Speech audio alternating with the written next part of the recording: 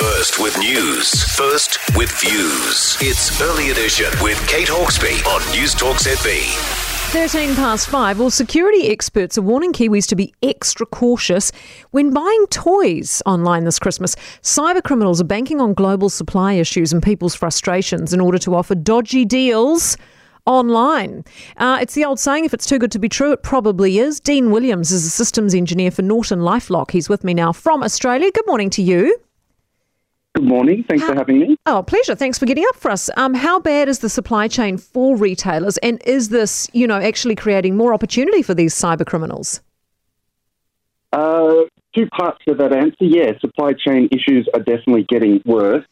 This time of the year it would always be bad, but because of the past 2 years that we've all had to, endeavour through, a lot of people now, where they wouldn't have normally, resort to online shopping. And cyber criminals are aware of that there's a lot more opportunity out there. I mean, kids' toys, it seems like the least likely thing that a cyber criminal would target. Yes, unfortunately it isn't though. Really, looking at the techniques that the cyber criminals use throughout the year, whatever is the hot talking point or the topical point, they'll leverage that to try and lure us in. Now, being Christmas, last-minute shoppers never want to disappoint your kids. You might be tricked into, taking up an offer that's extremely discounted or offering next-day delivery, which isn't realistic. What kind of scams, then, are people getting caught up in? Is it something as simple as that? We'll offer you next-day delivery, so boom, you click on it, and suddenly you're in this viper's nest? Yeah, the techniques can be anywhere from random. I don't know if any of your Kiwi listeners are aware of these fake delivery text messages that people are receiving. That's another technique that they're using to try and scour personal information and credit card details. Or it can simply be clickbait. Cyber criminals, leverage genuine marketing techniques to pop up in your search feeds, in your search results, to try and get you to land on a fake website or even lure you to a fake ad within one of the buyer-seller platforms. Gosh, it's a minefield, isn't it? I mean, is there any way, if you do get caught up in this, of getting your money back? Is there, insurance through the bank, for example?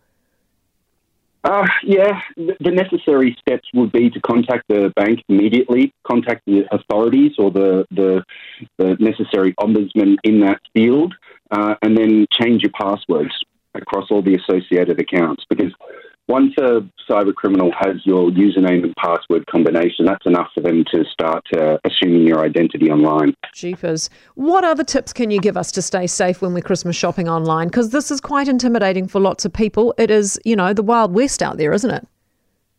It is, and sorry to be the bearer of bad news, given we're talking about something like Christmas, but stick to the brands and portals that you're aware of, okay? So a lot of companies that we're familiar with or have a relationship with now in the real world, bricks and mortar, also have an online solution as well. So stick to what you're familiar with. Something I hope people are getting a little bit better at when they're using their internet browser is in the top left, look for the padlock to only shop on secure sites. Don't get tricked into those, massive discounts, next day deliveries. If something's out of stock at a national or international distributor, it's probably going to be out of stock. Good advice, Dean. Thanks so much for being with us this morning. We really appreciate it. Dean Williams, systems engineer for Norton LifeLock out of Australia for us this morning. So getting up super early. We always appreciate it when people do that.